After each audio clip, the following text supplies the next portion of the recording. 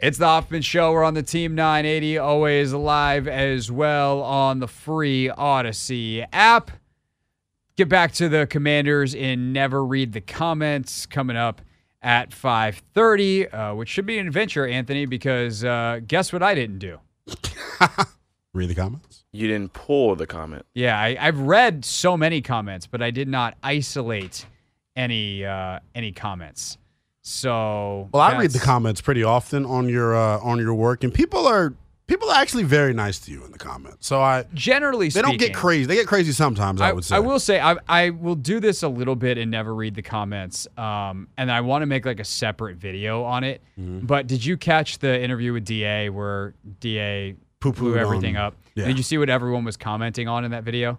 No, I didn't read the comments on that one. Oh, so there was a woman who was walking around behind us, and it looked like I was looking at her, like I kept like checking her out.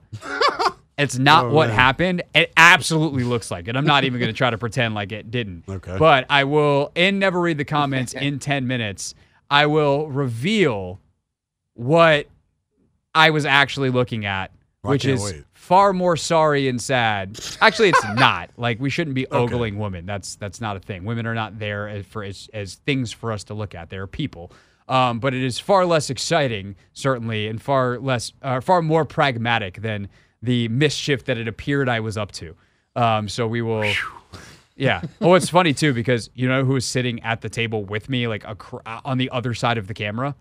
Oh. Was Rachel. Like, my wife was there. Oh, yeah.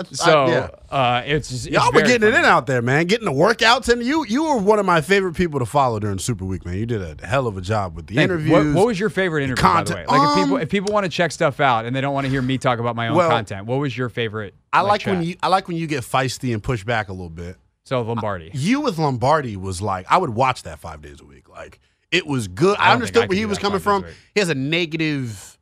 That's just his shtick and his bit, it feels like at this point. He's credible, though. He knows his ball. But, like, I thought you made good points, and I like the way you challenged him. I thought it was good. Yeah, there's part of me. Like, I like Justin Pugh, too. Pugh was great. Yeah, I definitely want to have him back on the show. Actually, I'd really love to get him with Logan because especially now he's... Just two brainiacs in a room? Well, it's also he's played for Cliff, but he also played for Bobby Johnson last year. So, like, I want to know how those two mesh. So I gotta. I like and that. I were talking about that the other day. Like, which avenue do we go to? Do we go down there, Syracuse Avenue? Do we go down? There's plenty of them. Yeah, that's the point. To get to Justin Pugh, but that's definitely someone that we want to get back on the show. All right, so here's what we want to do right now. Though I want to talk a little Wizards. So the Wizards ultimately don't stand completely pat at the deadline, but they make one move that was kind of unexpected. Daniel Gafford, of all people, winds up getting traded. Gafford gets moved for a first-rounder in Rashawn Holmes. Pretty good return. He then promptly scores 16 and grabs 17 boards against the Wizards the other night in Dallas's win. As Kyle Kuzma said afterwards, that dude's got the easiest job in the world right now. Just wait for Luka to get doubled, run towards the rim, and know that he'll find you and then grab every rebound available. But I think a lot of Wizards fans were upset because Tyus Jones, DeLon Wright, Kyle Kuzma, amongst others, don't get traded. And we learned from Josh Robbins in The Athletic that, in fact, there was a deal on the table for Kuzma that the Wizards go to Kuzma and are like, hey, like, we'll do this, but we're not, like, it's kind of your choice on this. Yeah. It's not like a blow us out of the water deal. And Kuz was like, no, I'd rather stay. So are you in that group of, like, what are they doing? Or do you like the attempts at chess that this office or this front office is playing? I like the way you put it, right? It feels like there's a little bit of chess going on. The Kuzma thing, just to add a little bit more to Josh's reporting, and I obviously talked to Josh about this as well, as late as like Wednesday night, like into the wee hours of Wednesday night, they had a deal on the table with Dallas to send Kuzma there, and I believe that's probably when that conversation ended up happening, and they decided to pivot the next morning. The big question mark, though, is like you just mentioned, you still got Tyus Jones on the roster, who's going to be a free agent this summer. You still got DeLon Wright on the roster, who's going to be a free agent this summer. It makes me kind of scratch my head a little bit as to like why they didn't move off of those dudes. In Tyus's case, and I'm sure you've hit on this already, Craig, I think he's highly regarded throughout the league that there's a big sign-and-trade potential there to where maybe you get better picks than you're getting right now at the deadline. But I don't know, man. We were talking about it during the break. I just feel like Tyus being on the roster, not so much DeLone, Shamit as well, like they're taking shots away from dudes. And like that's more of my thing, especially with the emergence of Corey Kispert and Denny Avdia here over this last like month and a half, 2 month stretch. Like those guys need the ball in their hands more. And I understand the conversation of Tyus being a tremendous setup man and like having gravity to get these guys shots. But at some point, I think we need to like maybe revisit the discussion as to what the ceiling is for Denny Avdia and Corey Kispert, because I think we look at them as like fringe starter rotational players. Corey Kispert may be a starter in this league on a championship team. Denny Avdia may be a starter in this league on a championship team. I think you're getting a lot of good stuff out of them now, but imagine if they had a little bit more freedom on the offensive side of the ball to really show who they could, eventually develop into. So you just hit on a couple of things there that I think are interesting. First is that, let me just work in reverse order. Mm-hmm. Denny and Corey are 4th or 5th starters at max on a championship team. And when you're the 4th or 5th starter, that doesn't mean that you need more opportunity. You need to learn how to become a star in that role. Right? Like, so opening it up and saying like, hey guys, be even the second best player. You feel that way? I don't feel like if Denny Avdia is taking 18 shots a night for you, you're not going to win a championship. And so Denny needs to understand on a championship team. I think now that doesn't mean that during the regular season he can't have nights like that. But like playoffs, like what is his optimal role? I think he devotes most of his energy to the defensive end. He gets out and runs and gets you easy buckets in transition. He can handle the ball a little bit, but like in the half court, I'm not putting the ball in his hands. I would love to see him continue to develop that part of his game. I think he should work on that. But the idea that like this dude needs more shots, he needs to be a featured part of the offense so that we can figure out what he is. And it's like, you think he could be a second best player on a championship team? Because if not, why are you giving him a bunch of half court possessions, right? So that's part of it. And I think Corey is a guy, like I think Corey's ultimate style is someone like a JJ Redick, who you actually do run a lot of offense for, but you run it in part because of his gravity and his constant motion that creates things and opportunities for others. He's very, very smart.